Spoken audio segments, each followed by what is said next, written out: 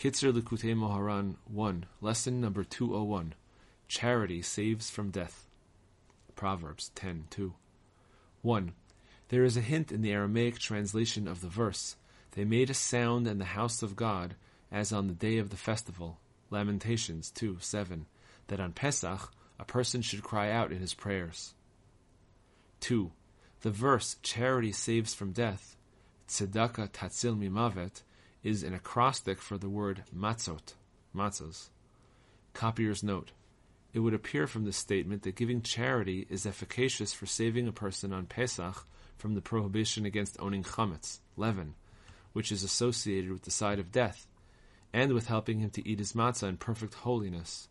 This statement also enables us to partially understand the custom, based on our early authorities and on the words of our sages of blessed memory, of giving ma'os chitim, money to buy wheat for the poor before Pesach.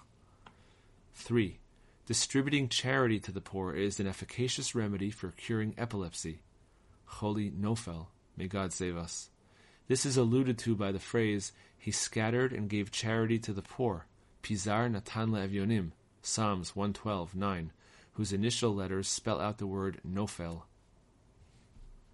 Lesson number 202. 1. The more limited a person's intellect, the more it is necessary to give him honor. Therefore, a person must grow in knowledge so that he will not desire honor but will flee from it. Lesson number 203. 1. Mordechai used to walk in front of the courtyard of the harem to know how Esther was doing. Esther 2:11.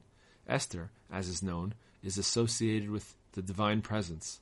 For Mordechai was able to ascertain the state of the divine presence through the conversations of women. Lesson number 204. 1.